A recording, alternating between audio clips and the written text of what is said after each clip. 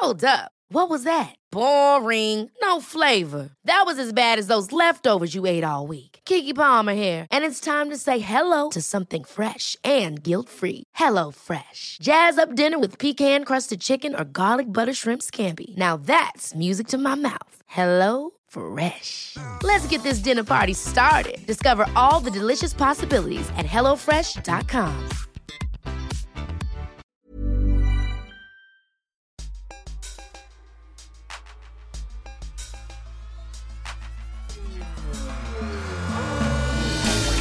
Hi, I'm Anand Patel. And I'm Naomi Sheldon. And we're your hosts of the Pleasure Podcast. I'm a doctor specialising in sexual function. And I'm a writer with an interest in the internet. We talk to guests to help us understand the relationship we have with our bodies when it comes to sex and intimacy. It's a whole new kind of sex education for your owl. Careful. Pleasure. Welcome to the second series of the Pleasure Podcast. We're kicking off our first episode with multi-award-winning comedian, author, actor, documentary maker and fellow podcaster Sara Pascoe. This year, her comedy show, Lads, Lads, Lads, had a primetime BBC Two special, and her new BBC Two sitcom has just been announced. It's on family dynamics, sex, and the reason humans behave the way they do, a theme Sara has become master of. Sara's first book, Animal, was part autobiography mixing feminism, memoir and evolutionary biology. And now Sex, Power, Money, her second non-fiction, is an utterly insightful, funny and sensitive exploration of the way human behaviour and modern masculinity is underpinned by wealth and economics. This episode has mentions of rape, sexual violence and suicide. We visited Sara and her dog Mouse in her lovely home in London to discuss her new book, which is why you might hear some puppy water slurping and paw pattering. I wrote a theatre version of Pride and Prejudice last year or the year before, and so that was a gap. So I was researching the book and then suddenly I was doing Pride and Prejudice, which I thought was an entirely different topic. But because of what I was studying for my book, which was people paying for sexual behaviours, Pride and Prejudice was at a time where women didn't have they didn't have any legal rights. They had the legal rights of a child, and it's a really romantic book that everyone thinks is really romantic and what a lovely story, and Mr. Darcy. But because I was reading it having been interviewing sex workers, I found it so depressing, because there was a situation where 5 sisters and their friend Charlotte, if they didn't get married, would be effectively homeless. And that's when I think money became much, much bigger for me, is that because a little bit like sex, we don't like to talk about money as a society and it's rude. But when you don't have any, you don't have any autonomy, you don't have any power. And then that's for me when there was like, oh, there's these 3 big things that underwrite human behaviours, and if we don't face up to them really openly, they're insidiously affecting or undermining our lives. I want us to talk a little bit about erotic capital, which is a phrase that I hadn't heard before, which I think your friend had introduced to you. I think it was one of the sex workers I first spoke to. But obviously the people who work in any kind of transactional sex or sexual behaviour, that they all understand what erotic capital is, because that's what they're trading on. So it's odd, because I think, and Naomi, you might be the same as me, I think my entire life I was taught not to trade on it whatsoever. You were completely undermined. Like, obviously I do stand-up comedy now, and I sometimes do stand-up on TV and stuff, and there's a whole thing with women in comedy which Catherine Ryan completely changed, because before then everyone was wearing anoraks pretending we were boys, because if there was any sense that you thought you were pretty or you thought you might be nice to look at, we would kind of, some of people at comedy courses, but more so implicitly, we were told that audiences would hate us, that men and women would not respond to a woman who looked like she thought she was worth looking at. Yeah. Of course. But do you know what? I was told really early on, if you dress up nice, the women in the audience will hate you because the boyfriend they're sitting next to will want to fuck you. And also I say that because now I'm 38, and again, this is not my life, but I started stand-up when I was in my mid-20s, and I did not feel in any way confident, but I now see, looking back, I was a young woman with long blonde hair and like relatively slim, and but other comedians tried to tell me, because you're not going on stage as a fat middle-aged man, you can't make fun of your appearance in the way, so you're going to have to be really careful. Like one male comedian said to me, you don't have a thing you can go on and laugh at, so, I mean, you probably won't have a career because he said no, because people go on and go, I've got a big nose this, or I'm a love child between so and so and so and so, and the beginning of comedy is this is why I'm a clown. Derogatory to yourself immediately to make yourself smaller. Which actually, fun. I've realised there's an uncomfortableness if it looks like the person does think it's true. I've seen a lot of women who aren't fat call themselves fat on stage, or a lot of women who are very attractive, and I mean as in like I like looking at them, but who talk about, I can't get a boyfriend because I'm so disgusting, and you just go like, oh no, this is bad, you mean this isn't funny in any way, this is you just hating yourself. Yeah. Oh, how awful that necessity, that feeling, that cultural necessity to undermine yourself in order to be liked. But it was wrong. That's the thing, is that I should have judged from my own feeling then. I never looked at a woman on stage and thought, oh no, my boyfriend wants to fuck her, I'm not going to laugh at her jokes. But you do write about in the book, though, about men who mentally undress or imagine sex acts with every person they see. I do think it was really related to their pornography consumption. So that's the thing, is it wasn't about men in general doing that. And also, when the first person told me that that's what their boyfriend did, I thought he was just very ill. Like, I didn't think it was only when my boyfriend at the time said, oh, I do that as well. Oh, it happens if I've watched a lot of porn. I was thinking that it must be like, hospitals are never have white walls, because if you've been doing a long operation, you see blood on white. Wow. So that's why they're quite often like an off green, because it makes this I did not know. So like anything, like staring at a light, if you are doing a very long operation, you can see it afterwards, but there's certain colours that make it less likely for the blood, and that's why hospitals are never just, you think, why just paint it nice white? It cancels the colour out. And so Gosh. I was thinking it must be like that. If you've been looking at the same thing for ages and ages, of course it goes. I sometimes get really addicted to computer games and then dream about it. Or I was playing. Do you play The Sims at all? No, because I walk around sometimes thinking you can move people. Yeah. Well, I had a thing where, because of Fruit Ninja, I'd played it so much that in the supermarket I thought I could swipe. Like, I had an instinct with apples to go, and so I can absolutely understand if someone's been watching porn for hours a day, then people will become bits of meat that just slot into each other. And it's actually not as dark as I thought it was when I first heard about it. I mean, it still is grim.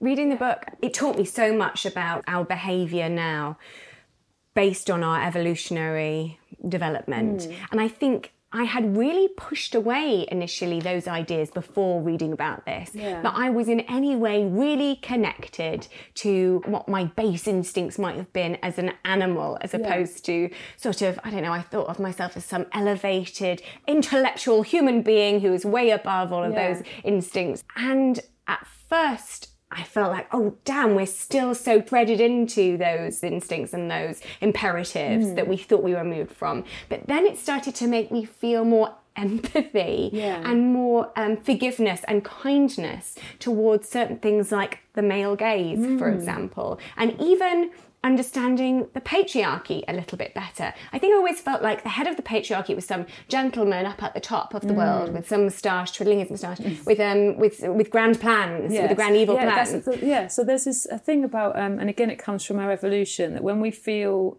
pain, we assume it's intended. And the example is that if you are walking through a cave and a rock falls on you and like hits you on the head, you look for like, who did that? And your body actually responds with aggression.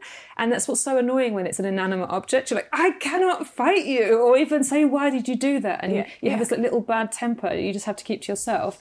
And really similarly, and I'm exactly the same as you, for ages I thought there were kind of Machiavellian evil people controlling it and doing it on purpose, because that's often how, especially feminism, sets it out. Like, this all works for the patriarchy, or this is for this reason, and often it's accidental side effects of something else that's going on.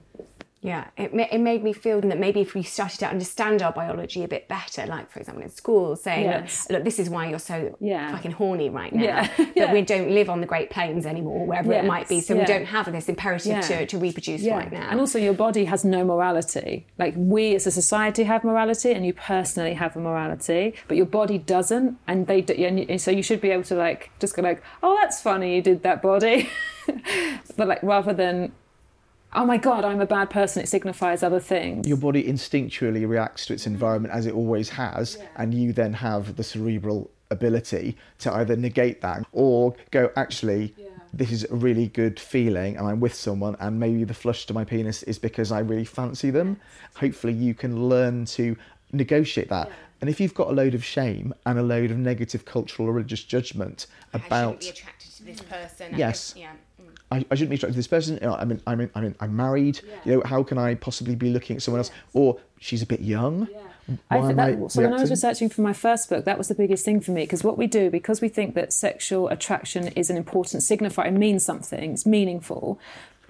When you were in a long-term relationship, this is what my first book was much more about, kind of monogamy and human beings and how that's evolved. So we think it must mean something, because every time I'm around Tracy, like you say, I get engorged. I get excited when I'm going to see her. I light up a little bit. I've been thinking about her a lot, and so rather than going like, oh, that's because your body is trying to create as many other replications of your genes as possible. Okay, calm down then. It's all right. It's not because Tracy and me are meant to be together. It's not because I should throw everything away. You can make a more rational decision while also going, it's all right, but I fancy Tracy.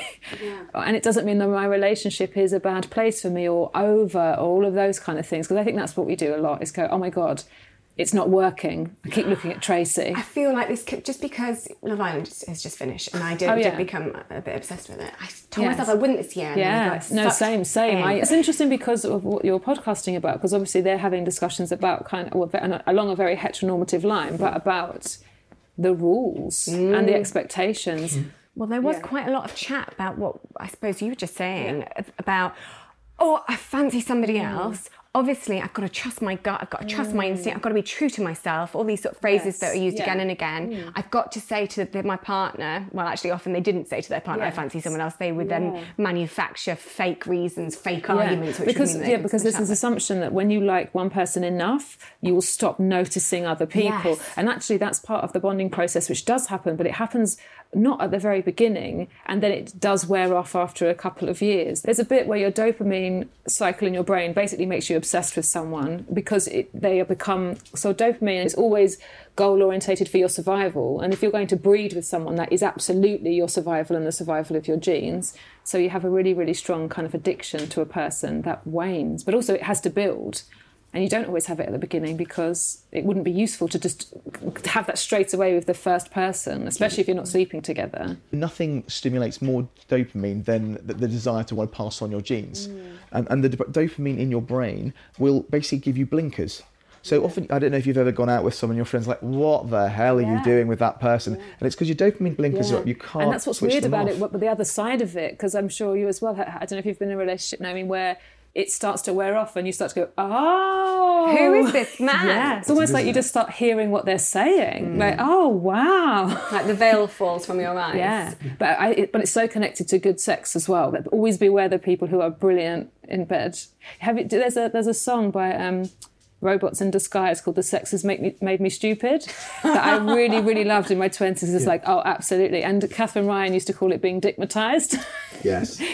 The thing that really made me feel uncomfortable is the fact that we are not educated as young people enough to understand why that we feel the way we do. Yeah. And therefore we end up living a lot of our teenage and early, you could live till full adulthood, till you die, not fully understanding that yes, you are an animal. In part, there is a primate or primal part of your brain that behaves as it always has for the last, several 100,000 years of evolution. Yeah. And also that it's done that so successfully to us as a species, like our sexuality, our sexual drives, in being so elastic, and the fact that actually even in the most terrible human conditions, whether it's like, a Holocaust or the most terrible war or famine, people will still fall madly in love with each other and be horny. And that's a survival thing. That's how we're still here as a species. I wasn't going to necessarily talk about this so early, but sort of, you referenced sort of hebephilia in the book, which is, I think people conflate sort of a paedophilia from being from 0 all the way to 18. Yeah, absolutely. But actually there is... And I think this might be challenging for some people. There seems to be a difference in the way people interpret sexual signals from, say, 0 to 12 or from 12 to 18. Which makes complete sense, because because sexual signals from post-12, if in a very animal sense, once people are able to breed, they are sexual signals. I think we'd all agree as a society that no one should act on those signals. So that's a cultural thing. But the fact is that someone under 12 isn't giving sexual signals, which doesn't mean someone might not find them sexually attractive which obviously we know is a really, really problematic and difficult thing. But they're so distinct, aren't they? And it must be very confusing for men who find younger people attractive. So I hadn't even come across the term hebephilia before reading your book. No, so I met somebody. I don't know if I say in my book what happened. Did I say how I learned what it was? No. I was at a Hugh Grant's birthday party. Oh, yes. So I got... So first, this is what I have to then explain, because it sounds like, I'm just friends with Hugh Grant. I'm not. Every year, Hugh Grant, and I haven't signed a non-disclosure, so I'm allowed to say this, every year, one of his friends, Evan, gives him a party that he'll hate. So Hugh Grant hates his birthday, but his friend Evan wants to throw him a party, and they run Hacked Off together with some other people. So what he does is it's always a surprise. It's always a horrible surprise and something he doesn't want. And one year, Hugh Grant is he always thinks he's sick, hates gross things, so whatever that is. Hypochondriac. And so it was in a museum full of medical specimens, and he also doesn't like feminism. So I was employed as the trick to do feminist stand-up, where he had to stand and watch it in a No More Page 3 t-shirt. Right, so this should have been a nightmare, but they paid me £500 in cash in an envelope. And they said it's Hugh Grant's birthday party. So I actually thought, do you know what, this is a story, isn't it? So I did it. The next year they said, do you want to come to Hugh Grant's birthday party as a guest? So I just got in the world. Well, until I found out the theme, which is people Hugh thinks are mad. So everyone at the party were like people you really got on with, probably. Yeah, it was a really interesting party. And so I'm talking to a young woman, and she uses the word hebephilia because the reason she knew the people from Hacked Off was that she had had a court case because she took her previous partner to court. Because he was a hebephile. And I was like, what's a hebephile? And so basically, I won't say, so I'll say nothing identifying, but essentially he was in some form of teaching and had a relationship with her which she believed was an absolutely relationship of equals and love, and it was a loving relationship how she felt it, and her parents knew about it and were accommodating, and then he cheated on her with her little sister and has now had a long-term relationship, and that's when she realised that she just felt very differently about it, that she had been groomed and that it was her age rather than anything else. And obviously what a traumatic, and she was an incredibly brave and together woman. Yeah.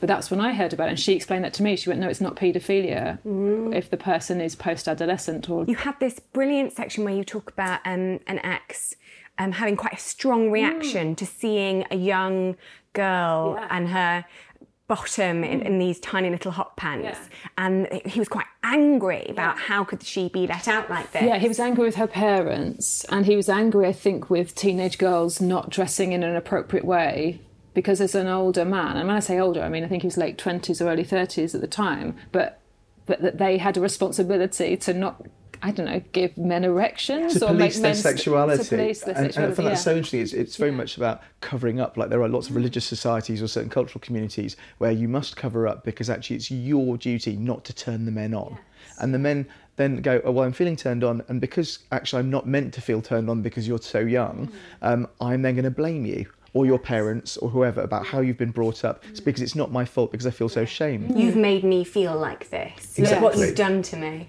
Yeah, well, it was what they used to have in the olden days, you know.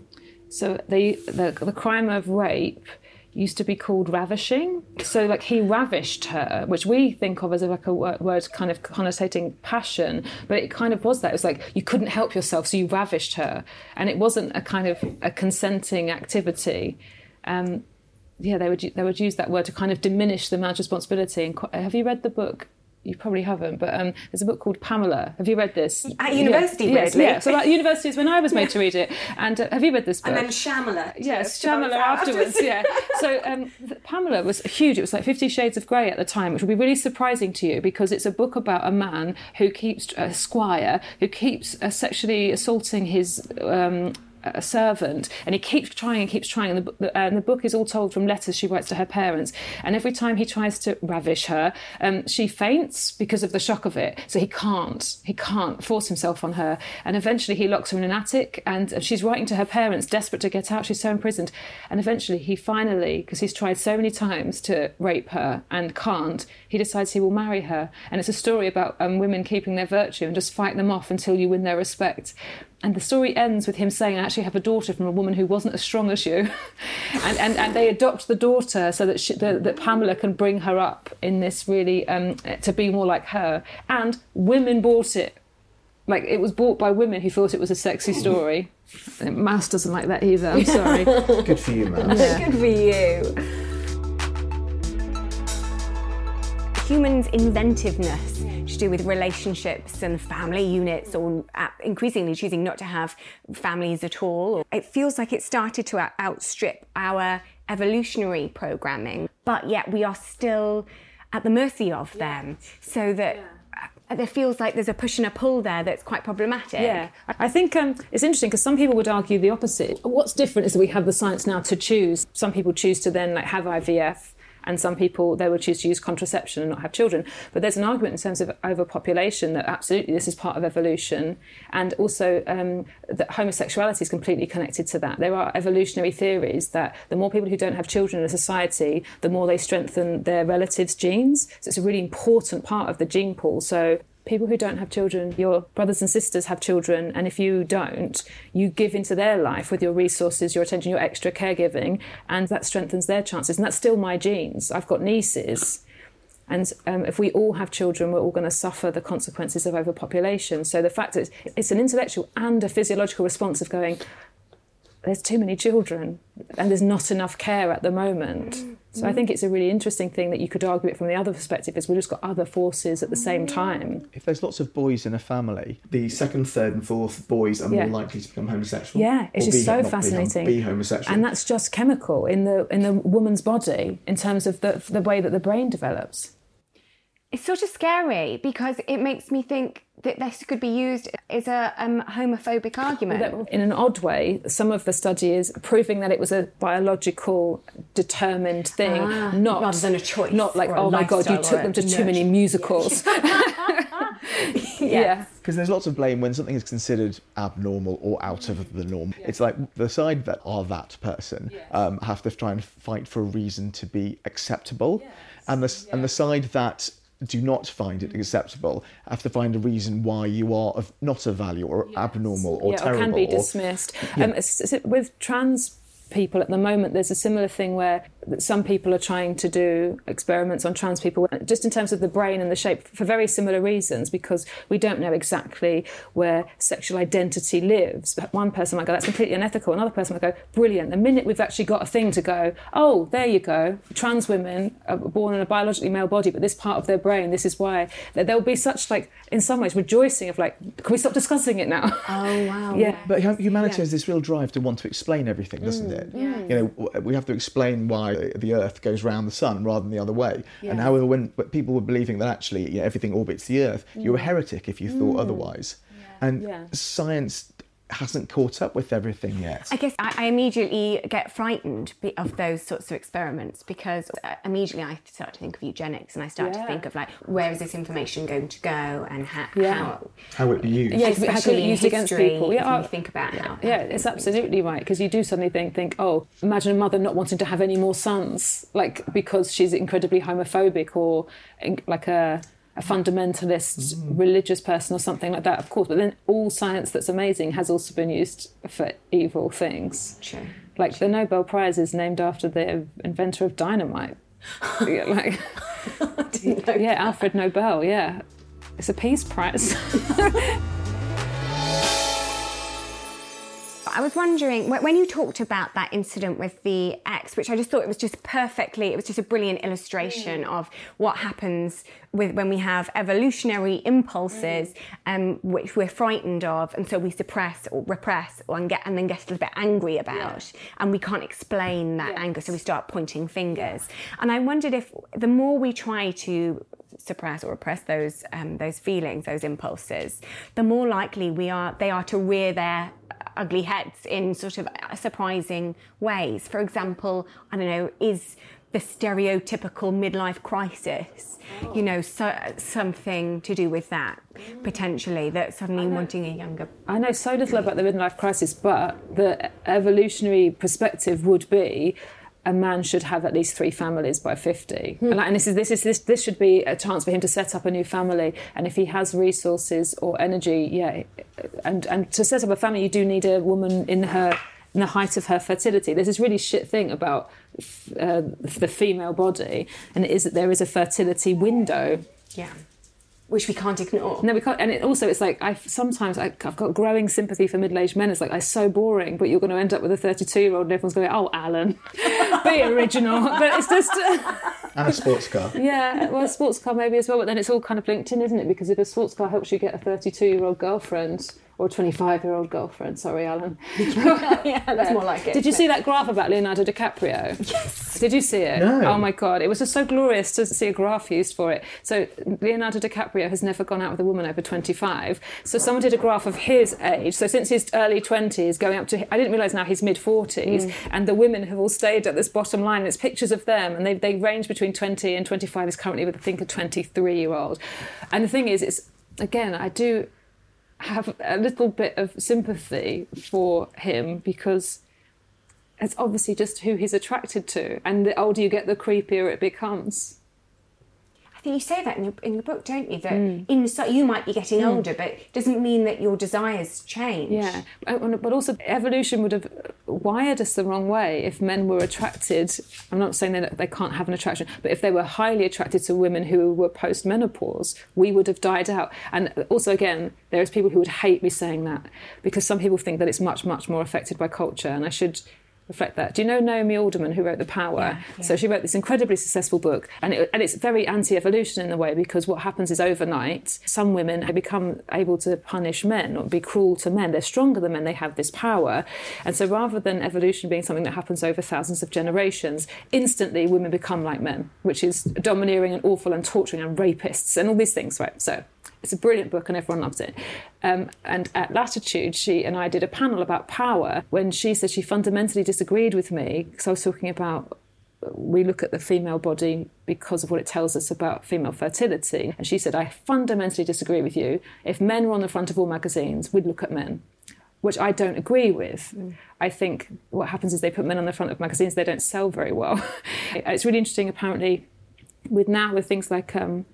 Men's Health magazine, they can use pictures of men to illustrate how men can do things, but not just you enjoy it. I mean, obviously it's very different with like gay men who do like to look at men. Yes, please. Yes, please. And that was what was interesting about the story of Playgirl, because they were selling it and they thought it was proof that some women liked to masturbate to pictures of men, and then they found out they had no female readers. Hilarious. Yeah, really hilarious.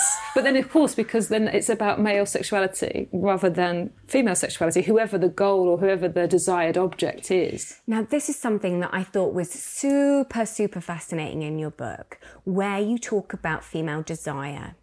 And there was these experiments that you talk about where both male and female... The Meredith Chivers ones. Yeah. Yes, were presented with videos and they had various things. So this is one that was like electrodes, yes. To test how aroused they were. Yes, yeah.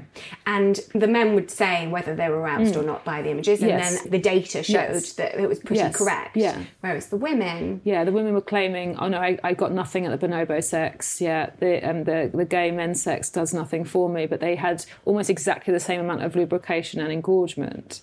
Yeah, it's really interesting. Some people took it socially to mean, oh, women are turned on by everything, they're dirty pervs, but society has made them be so prudish they can't admit how much they love animals fucking. Yeah, sure. And Meredith Chivers had this argument, and then some other people who had conducted the study with her, that this was a self-protection mechanism.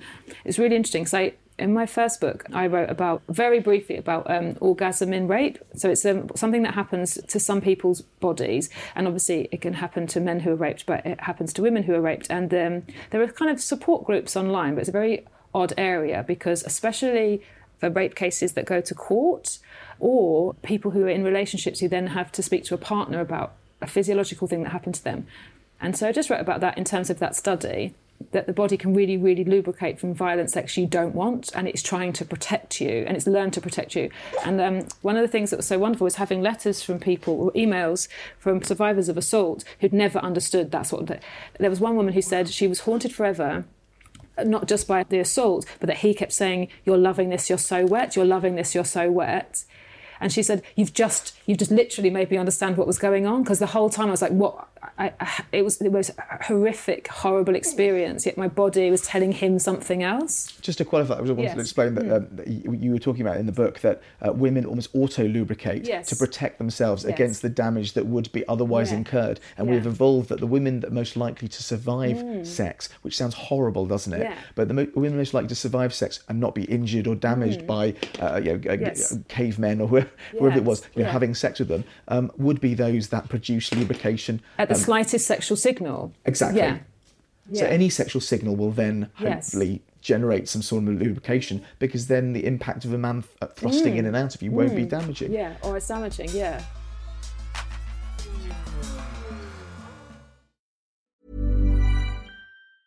Ever catch yourself eating the same flavorless dinner 3 days in a row? Dreaming of something better? Well, HelloFresh is your guilt-free dream come true, baby. It's me, Keke Palmer. Let's wake up those taste buds with hot, juicy pecan-crusted chicken or garlic butter shrimp scampi. Hello Fresh. Stop dreaming of all the delicious possibilities and dig in at HelloFresh.com. Let's get this dinner party started. There's never been a faster or easier way to start your weight loss journey than with PlushCare.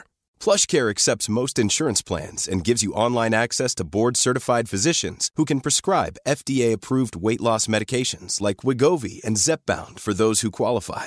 Take charge of your health and speak with a board-certified physician about a weight loss plan that's right for you. Get started today at plushcare.com/weight-loss. That's plushcare.com/weight-loss. plushcare.com/weight-loss.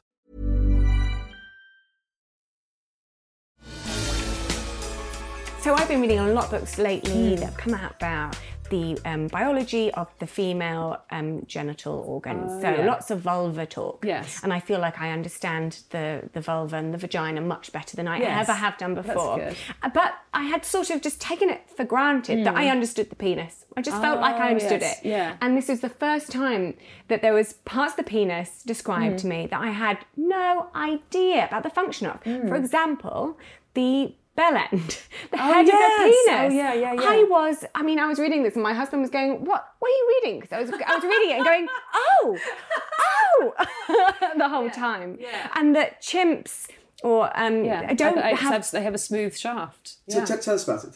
So the human male has a gland at the top of the penis, which apparently acts as basically like a plunger, like a sperm removal device. We know that we multi-partnered in our evolution. Whether that was all consensual sex is up for debate. Whether women were intentionally having sex with multiple men to ensure better genes for their children, that's up for debate. But whatever happened, the human male has learned to compete with other males, and part of that is in the act of sex and in his sperm.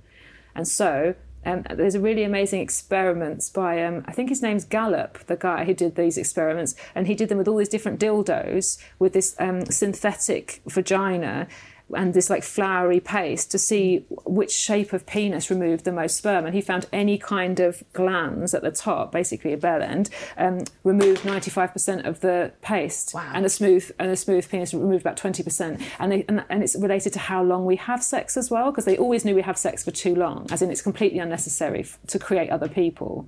We do it for partly pleasure and bonding, but the other idea is that there's this like deep thrusty sex is all to do with sperm competition, which was then for me made, that's why porn's like that. It makes this complete like light bulb moment.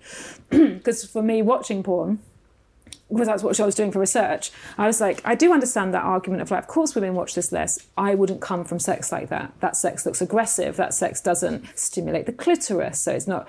And then you go, I see, it's for men. Men watching other men would make you want to do thrusty, aggressive, get that sperm out sex. All about spreading the seed. And you were talking about, there's two things you talk about there. One was the time it takes to have sex, as you were talking about in the book, that chimpanzees take approximately 15 seconds to have sex, and the intravaginal ejaculatory latency time, the average in men in the UK is 5.4 minutes. But I mean, I think it may be sure you referenced 4 minutes, but I think it varies around the world. So if it's 5.4 minutes and it's so much longer, there must be some advantage to be plumbing away for longer. Yeah, always. This is what's quite lovely about this area of study is sometimes if the end result is, okay, so humans have sex for 5 minutes, why? It's then the reasoning is if it doesn't aid conception, it must aid all of the things around conception that either bond people together or make them more likely to have sex or more likely to cheat on their partners.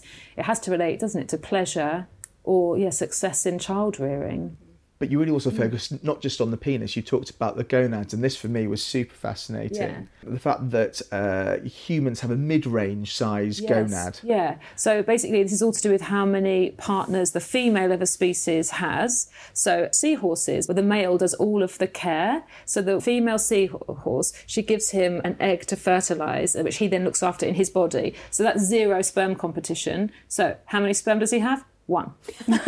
He has 1 sperm that he puts into the egg. Yeah. Done. Yeah, because he knows it's a little bit like the opposite, like how women don't have lots and lots of eggs to ensure, like a fish. Like some of them get fertilised. We release 1 a month, and it's the sperm that are competing. So with apes, some apes are very monogamous, like gibbons, and they have a low sperm count. And other apes are really domineering, like gorillas. And so they have a harem where they don't compete with other men, and they have very low sperm competition, which means they have small balls. Gibbons and gorillas, tiny balls, like grape size, if they were same size as human beings. And human beings, we have a medium amount of competition because we're mostly monogamous, but that doesn't mean you don't have to compete. I wonder why the penis size changes so much. Well, that's one of the mysteries. Because I couldn't find a definitive answer where it's just proven, and it hasn't been proven that it's selected for, and vaginas can't accommodate really big penises. So the idea that actually they've been kept...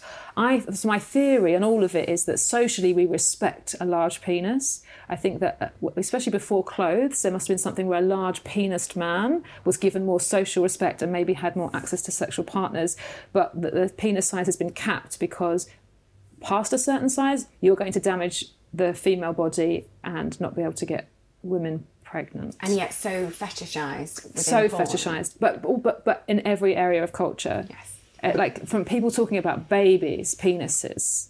Oh, yeah. The midwife congratulating. Yes, and people do. And there's a Curb Your Enthusiasm episode where he says, like, well done, your kid's got a big... There's this... It's all through culture. As a boy, when you're growing up, porn sort of magnifies, one, what the expectation would be, but also its presentation, isn't it? You know, they're filmed from certain angles, they've shaved the root, the lightning angle, etc. All of this. Also, all the measurement guides that they've done in the past had all been self-reported. Yeah. So guys were all going, oh yeah, I've got this long penis. It went down, didn't it, when it became... In the UK, they did a study in 2016 and they took 16,000 people and they got medical professionals to measure all these penises, and the average was 5.1 inches. Yeah. And everyone was going, what? Hang on, aren't we... Adrian Mole had a 6-inch penis, and why isn't everyone meant to... And actually, it just wasn't true. No. People have been adding an inch on. Yeah. And there's that study that you talk about where women chose a penis the ideal penis, and they were choosing for a relationship and for a one-night stand or a shorter fling, and in both cases, it was floating around the 6 inches mark. It wasn't... no one was picking an 8-inch dick and going, that's me, that's the love of my life right there. Although they did a study in America, but Mr. Ed did a study where both the female ideal penis and the male ideal, as in for themselves, penis was at least an inch larger than the average penis size. Really? Which must be really challenging if you are a man learning about sex, and that's how they often do now via porn. Yeah. And you're learning that deep thrusting is really important. Women seem to particularly enjoy, having their mouth stuffed with penis, which does not seem likely, because no one seems to particularly enjoy choking it. Choking is hugely fetishised as well. There was an article about this just last week. I read that, about this increase in death. Was it? Oh, it was something. Yes. So what it is that, and it happens a lot in law, is that there seems to be... it's really interesting because actually I was reading that article thinking this goes hand in hand with female sexuality. As a society, we're becoming much more permissive and expecting that women have their own sexuality. Like it seems to become quite a popular defence that a woman who is choked to death by an intimate partner was doing dangerous sex games. And I just think it's a loophole at the moment that I think you would have to show evidence that that person enjoyed it in their real life. I was thinking, how would I solve this? And I think you would have to have a previous partner going, yeah, she loved to be choked. Otherwise, that's murder. And in that article, there was, or was it another article that I read alongside it, because I got interested in it after that, where someone said that they spoke to a male friend who said that he does that with his girlfriend. And then he asked his girlfriend, and she said, no, I was doing it for you. And he's like, I thought you wanted it. But the thing I didn't like about that article, and this is only because I've spent so long looking at the studies for the book, is when the assumption is then, it's pornography. when actually I do think people have always died in this way. Like, I do think men have always choked women to death. It's a really awful thing, but it has always happened. And sometimes we lay everything at porn's door to kind of avoid the education and the really long conversations that have to go on.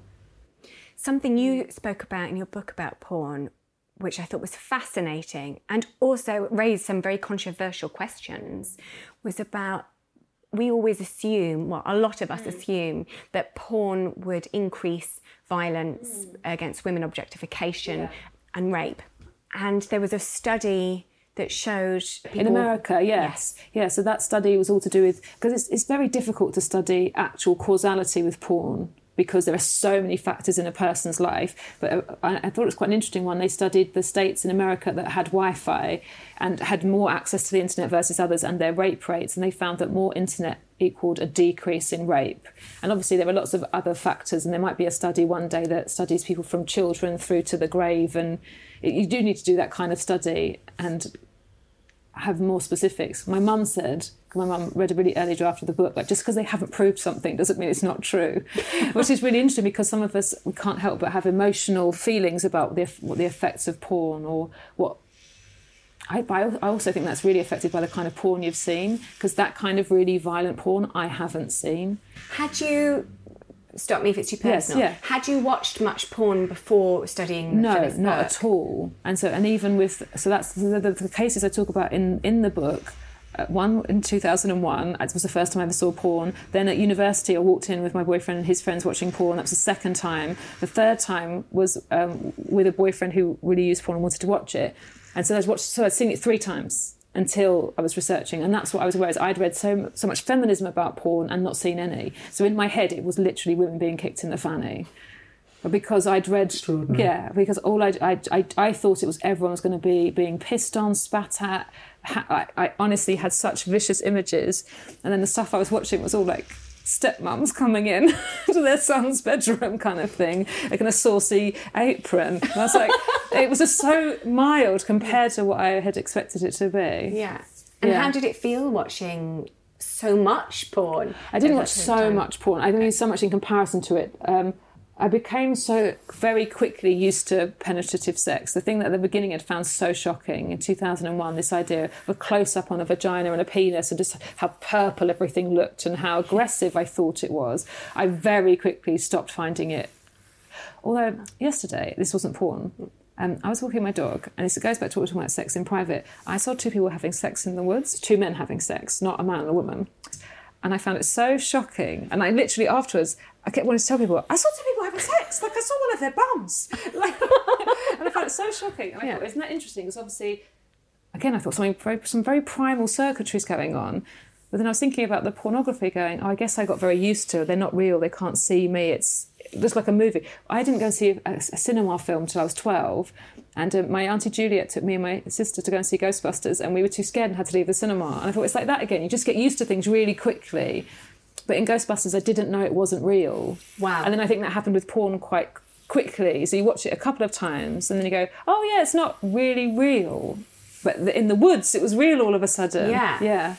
I wonder what that feeling is when you see people having sex out in the wild. I think I had a fear. I had a fear response and a shock response. It was more that, and that's what I think is really primal. So many questions I've got. I mean, I was interested, particularly you've written down, men make up over 80% of the murdered, and almost 90% of the murderers, and 98% of mass murderers. Yeah. So just sort of riffing off your sense of, I need to get out of here when you saw 2 men having sex. Yeah. I was just made to think about, what does it feel like being a woman and subject to the male gaze, and being in, how do you feel safe? It's an odd thing, because I think what's interesting is when you start to question it. One of the really great cultural or social discussions we're having at the moment, and it's actually what's really great, is that, so what happened after the hashtag with Me Too, but actually a little bit before. And actually, I tell you what, Laura Bates's Everyday Sexism is a really fantastic example of this. People on social media, so the vast majority were women were explaining, this happened to me and it made me feel this.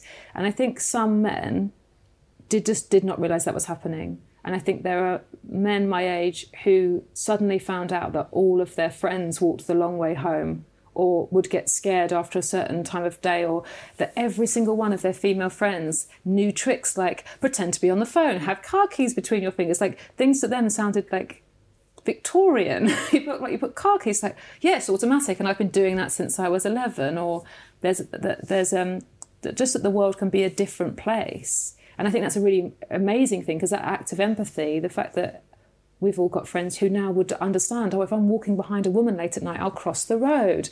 I'm so grateful when people do that. Yeah, that's what's really fantastic, is we have ways of going to people, I'm not a threat to you.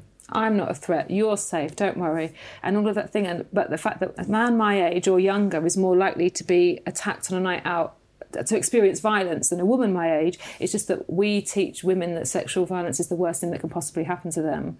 And there's obviously a lot of stigma and shame still to this day involved around sexual crimes, and that's why we teach girls to protect themselves, but also to be scared. Do we think, potentially, that this is because sex for women is still treated as the gem to be protected? Yeah. I think what we can't unlearn, because I don't think it's to do with culture in any way, what we can't unlearn is that sex results in pregnancy, and that if it's the result of unconsenting sex with a male you don't know, we have learned that that is dangerous. The reason that there are still cultures now who abandon rape victims is because our ape ancestors, and I'm not calling any human beings apes, but that's where this is, like, it's in our DNA, unfortunately, and some cultures support it and make it stronger, and our culture is trying to dismantle it and intellectualise our way out of it. But the effects of sex is children, and the effects of children who don't have input is a drain on everybody. So that's what it comes from. And partly why I imagine it's used as a war, as a weapon of war. Yeah. And again, and it's also a weapon of war against men. Like in the Congo, there was a terror, because they used rape actually as desecration, as in they did more violent things than just the rape. And also, I really wanted to write more about it, but rape in male prisons. The minute there aren't women to subjugate, certain men use it, and it's literally a way of creating status. That was sort of leading me on to my next question. It was about sort of, because you wrote a lot about the importance in society about men's status, that, you need to be the strongest male to therefore be regarded as someone who could be security providing and then pass on your genes. Yeah. And then when that baby is young, therefore protect the woman and the child because you want your genes to succeed. That actually you become someone who creates an environment of fear for those under you so that they don't challenge you. Yeah, and socially they're very unattractive qualities, the animal version of them. But then when you look at politics, especially at the moment, you then realise people really respected Barack Obama. They trusted him and his authority. So he had a kind of status that socially we think is really great, yet very high status. He'll look after everybody, but he didn't seem to be aggressive. Whereas there are other politicians, including Donald Trump, who is using a diminishment being very racist and misogynistic and to demonstrate power, and he's much more in the animal camp of that. And that's what was really interesting about the whole grab 'em by the pussy thing, because people responded positively to it, I think, on quite an animal level, as in just an unconscious. They thought, that this is a big, burly animal. Yeah, he's the top. Yeah. It made me think, trickling all the way down to how we experience life just walking down the street, about catcalling and the purpose of that. That when, you get, I think there was like a Sex and the City, is there a Sex and the City episode? When someone catcalls someone and then when Miranda goes up and says like, all right, here's my number, how about it? And then he was terrified and like, hey, crazy lady, and walked off. Yeah. So it wasn't as a sort of way of trying to show virility to the woman. They don't think it's going to work. It is a form of diminishment. I feel like it is, again, maybe subconsciously, but it is saying you are there for me, or I see you only that way. I see no humanity in you. I see just that. It's weird because in your book, I thought it was saying, I see your fertility. Yeah. Well, which I suppose, I know that's very reductive, I see your ability to father my children. Yeah. So mother. Oh, yes. Mother. But I guess that is part of it, but I think there's a threatening aspect to it, which is like, oh, I would take that from you. It makes me, it makes me frightened, I suppose. That's why we hate catcalling, because it makes you feel small, it makes you feel humiliated. Yeah. So just the other day, it's been very hot in London, and there was one day it was particularly baking, and every woman I saw pretty much was in a dress. Yeah. I mean, it just made a lot of sense that day. Yeah. To be wearing not very much. It's funny, isn't it? I don't get catcalled very much anymore. No, I think I've just sort of started to tip over the edge. I don't know. Whatever. At 32? Or 4, Anyway, I don't anymore, which is a huge relief, actually. Yeah, it is a relief. But walking down the street that day, a couple of guys said something or other about my body, and I ignored them. Realised that I left my sunglasses back at the meeting. I had to walk past them again and thought, well, this time I'm just going to look in my bag so that they don't look at me. And they went, oh, why so serious, baby? Why so serious? And I lost my shit. I lost my shit. And I said, well, maybe because it's pricks like you talking to me on the street, bothering me. And they went, well, that's not very nice. And then I threw my bag down and said, I've just had it. I have just had enough. And then they walked off, and I was like, but the reason I think that's brilliant is because what I hope is that the next time they will, again, it's a little bit like the puppy, like you learn, and if they learn that one woman in 50 is going to put her bag down and shout at them, it will make it a less attractive thing. If every woman has always shuffled, put her head down, pretended she can't hear them, they're not scared of us. And they don't have to be scared of us. They think it's safe. There was a really interesting podcast that a woman in Australia did where she interviewed catcallers. So she walked around Sydney, and every time a man shouted at her, she said, can I interview you? I'm a journalist. And it's so fantastic because every single one of these men thought they were making women's nights and were a great laugh. And it was so fascinating. One of the men that she interviews, she says, do you understand that women laugh because we're scared? And he said, no. And she says, okay, so from our perspective, he said, because he would always say, he would pinch bums at bus stops, this guy. So he was talking about his thing. And he said, people love it. I liven up their night, da, da, da. And he was talking about groups of women and then individuals. And he said, they always laugh at me. And she said, well, so I'll tell you from my experience, what happens is someone like you, who's bigger than me, who I don't know, in a strange place at night, I try to appease you. And there's something that women do that I don't know men know about this. And what we do is polite laugh. And she said, I go home and I feel sick. I go home and feel angry with you. And he said, just because you've had a fucked up life, and just because you've probably been abused or something, just because you've had a fucked up life, you can't talk for other women. Wow. And it was interesting because he started off being quite empathetic, and then he switched on her and decided, no, she was messed up. But I was listening to that as a woman going, she's describing all female experience. Like, I'm sure that there could be a group of women on a hen do or something where they would find this man genuinely funny because they wouldn't be scared. But the majority of my interactions with men I don't know who've approached me has been polite laughing and hating that I have to do it. Protection, survival. Of course, because it stops aggression. Well, exactly. And when I lost my shit and shouted at these guys, and then realised after I picked up my sunglasses from a meeting and had to walk back the same way, that I was terrified because I thought they might still be there, and actually I might be under physical threat because because I'd let that guard down. Yeah, but that's why we ignore them, because the smallest thing, you think, what if you don't want to fight with them, and also you don't want them to shout at you. Also, you don't want to create attention on yourself. There's all things you can be scared of, which isn't just, oh, I think they're murderers. But it is really inbuilt. I stopped cycling because I really very rarely get catcalled anymore. It just doesn't happen. When it does happen, it's so weird, and it's usually like a mutter, which is much easier to ignore. But more sinister as well sometimes. Yeah, yes, more sinister. But also you can kind of go, I didn't hear it, or it wasn't really. There's this thing that people shout out of lorries, which is lucky saddle. Do you know this? No. Lucky saddle. Oh, because you're riding the saddle. Because your fanny's on a saddle. And it's so disgusting and so gross. And also, so you would think, like, I'm on a bike, so I'm not scared of literally them. I don't think they're going to run me over. I don't think they're going to get out of the car. But the anger that goes through my body for the rest of the day when I'm having an argument in my head of how dare you, and I have started, not in that instance, but I have started saying to people, that's very rude. Just like a matron, because I just feel like saying something to them. I had this idea, like, it was great if we had a phrase, and I was trying to think of something like, we could say something like, can you please be respectful? Yeah. Or can you please be respectful of me? Just because anything that pierces the idea that they're allowed to do it. But no, so you're very rude. Yeah, so this is exactly what I adopted a couple of years ago when I was still getting catcalled. I can't believe I feel like I'm sort of retired from street harassment. But they would say things to me around the area that I lived all the time, and I would say, how disgusting, like a middle-aged matronly lady. And they'd have to ruin their fun.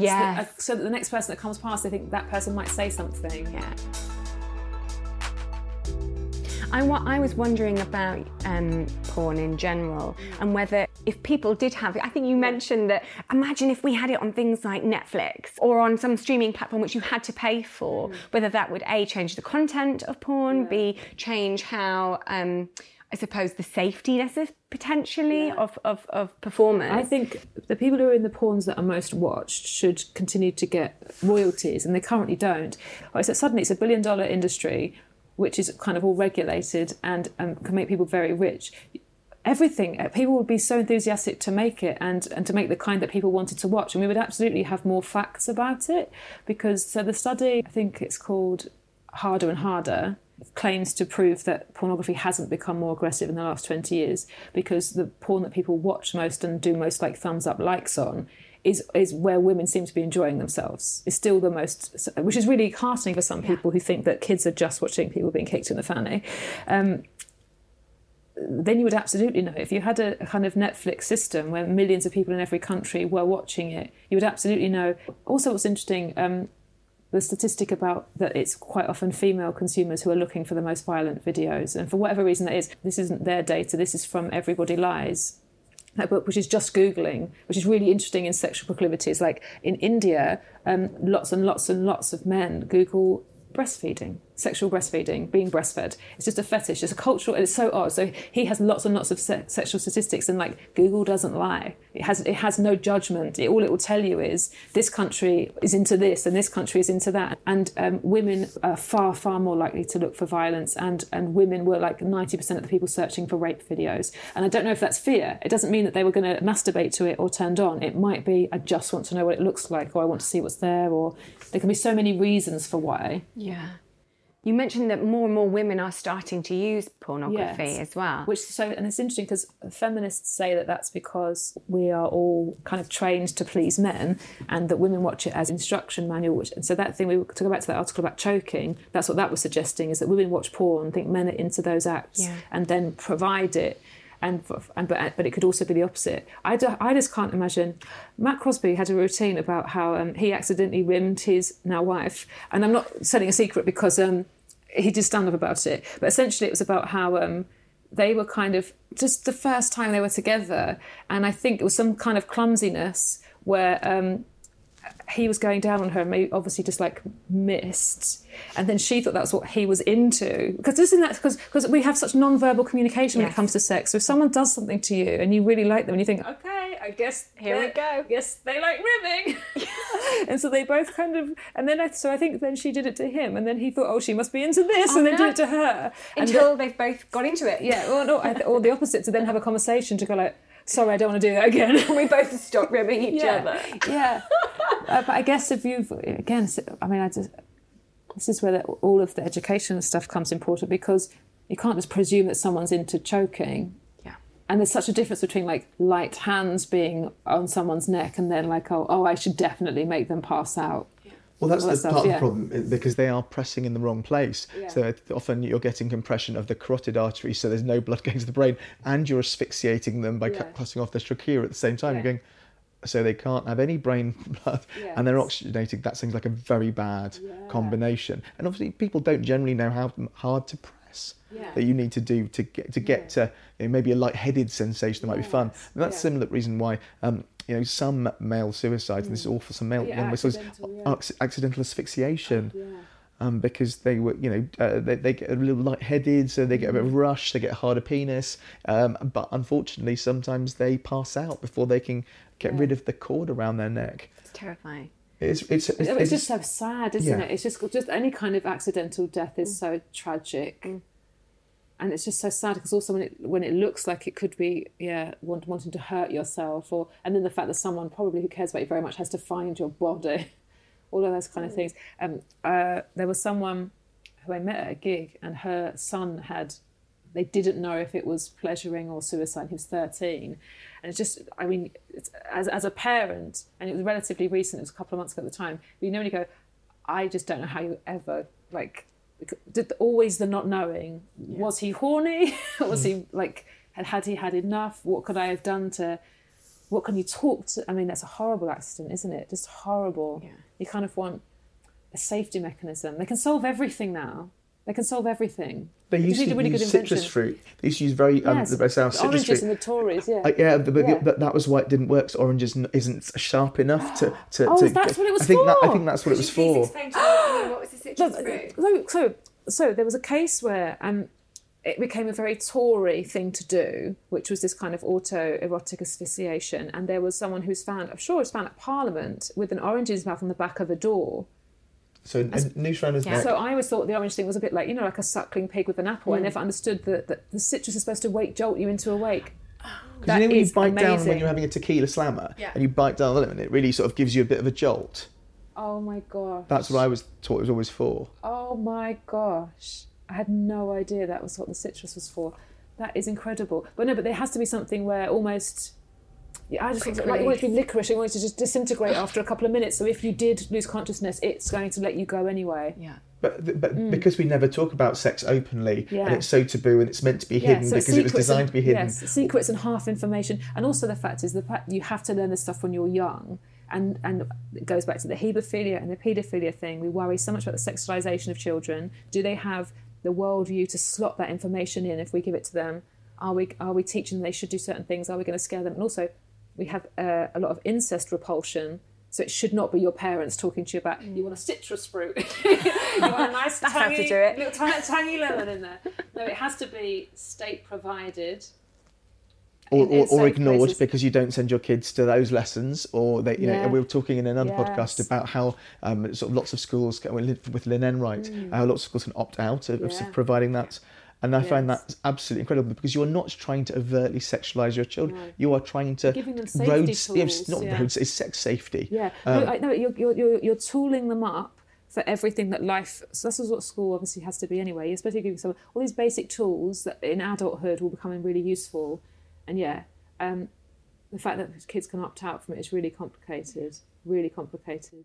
You describe a really nice sort of scene, hypothetical scene, how sex and power play can work very beautifully within relationships in your own room, where maybe the weaker partner can play at being dominant and straddling, and then the stronger person can allow their hands to be pinned back, and this sort of role play of power exchange can actually be a really loving, playful place.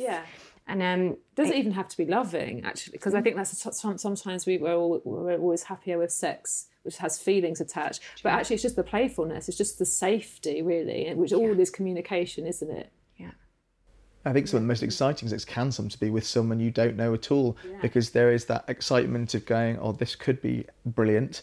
The actual learning of another person's body, and if you're open to that, open to exploring and recognising their cues and being able to go, do you actually like ribbing? No. Okay, let's move on from that then. Big cross in that box.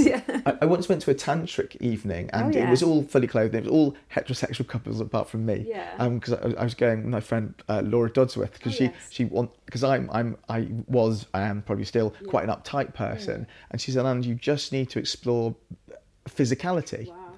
Okay. And so she took me, and we did lots of exercise, mainly just staring in each other's eyes, which is sounds like drama school though. Oh, because that's what I'm uptight, and that's what I've always found so hard about acting is I love all of the second bit, but I do not like the warm up where you have to massage each other and look at each other. There wasn't really any massage. It wasn't that sort of hands on, which I was quite happy with. But there was finger dancing, which I found extraordinarily intimate, where you just touch each other's hands and you move gently and rhythmically, however you want to do it. The thing that was most sort of changing for me was the yes, no, maybe game, where you would pass someone your arm, for example, and the idea was you were in control because you could say yes, no, and maybe, but the other person was allowed to do whatever they wanted to do to your arm, but you had to say whether you wanted to continue, whether you didn't want it to continue, or whether, well, actually, I'm not sure about this, but why don't you... I'm not stopping you, but I'm not into it necessarily. But I'm not into it. So the maybe was a genuine maybe, not a polite English version of no.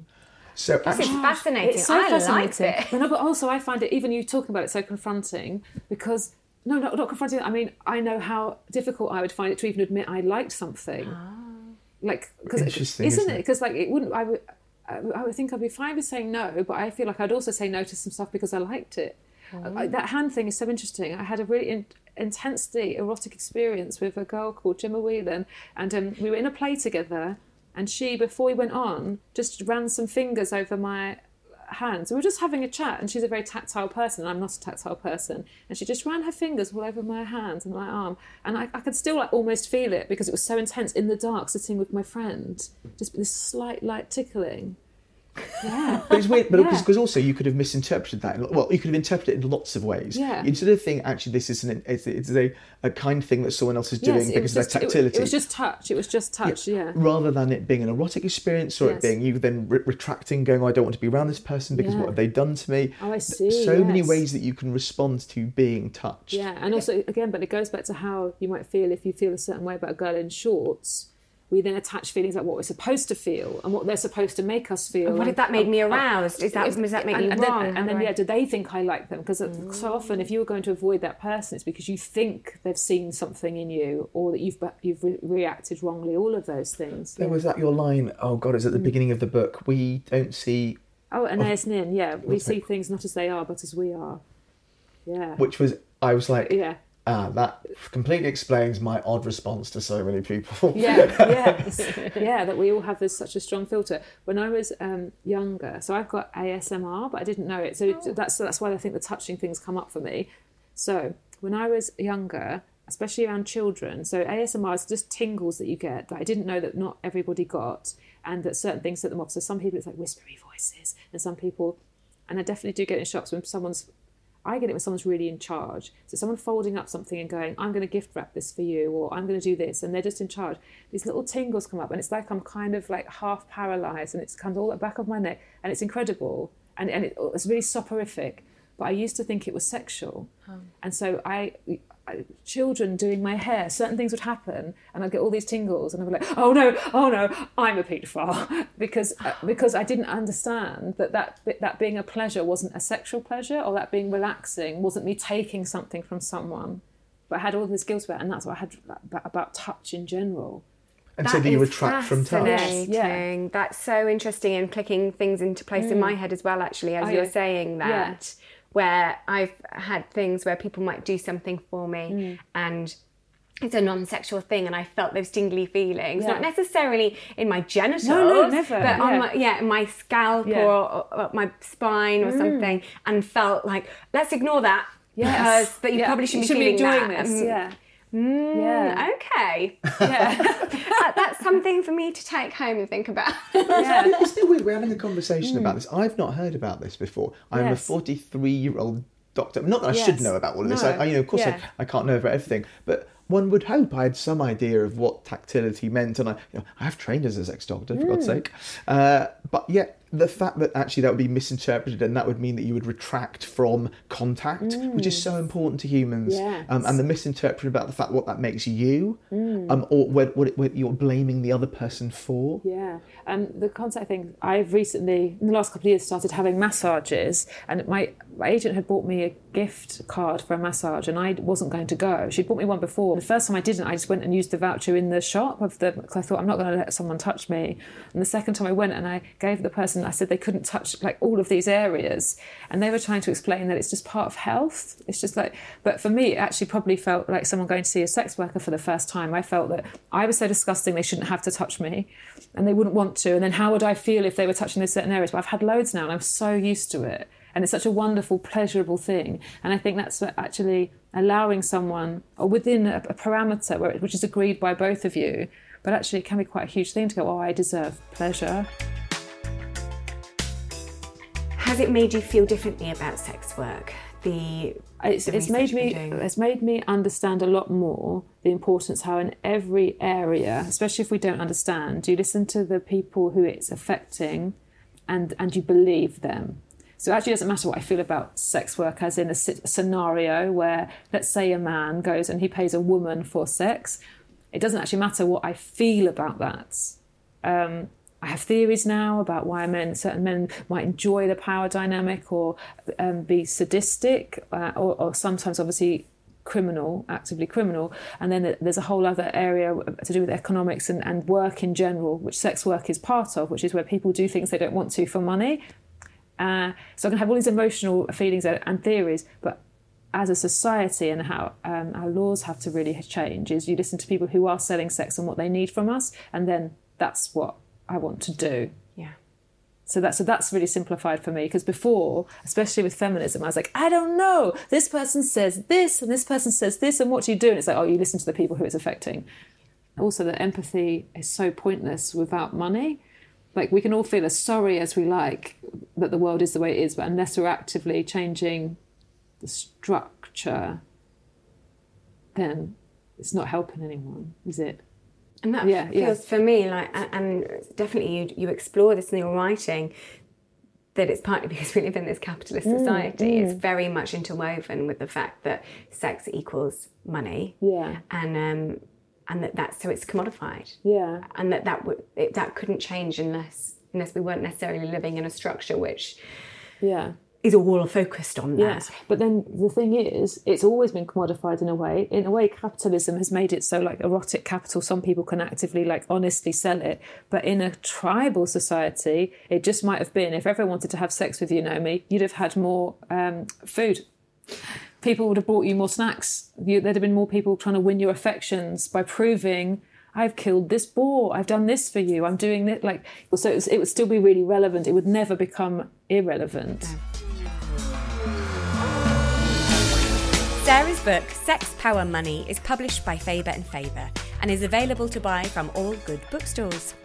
As an accompaniment to the book, Sara has a companion podcast where she interviews sex workers and delves further into the history of whore stigma and racism in porn. Thank you for listening to the Pleasure Podcast. If you enjoyed this, do share, review and subscribe on iTunes. It really does help other people find us and gives the series a boost. Give us 5 stars, you lovely lot. Thank you to Acast for hosting us, Matt Peaver for editing us, Ollie Birch for the music, and Gilad Vysotsky for the graphics. Join us next time when we interview another guest for their insights on the relationship we have to our bodies, sex, and of course, pleasure.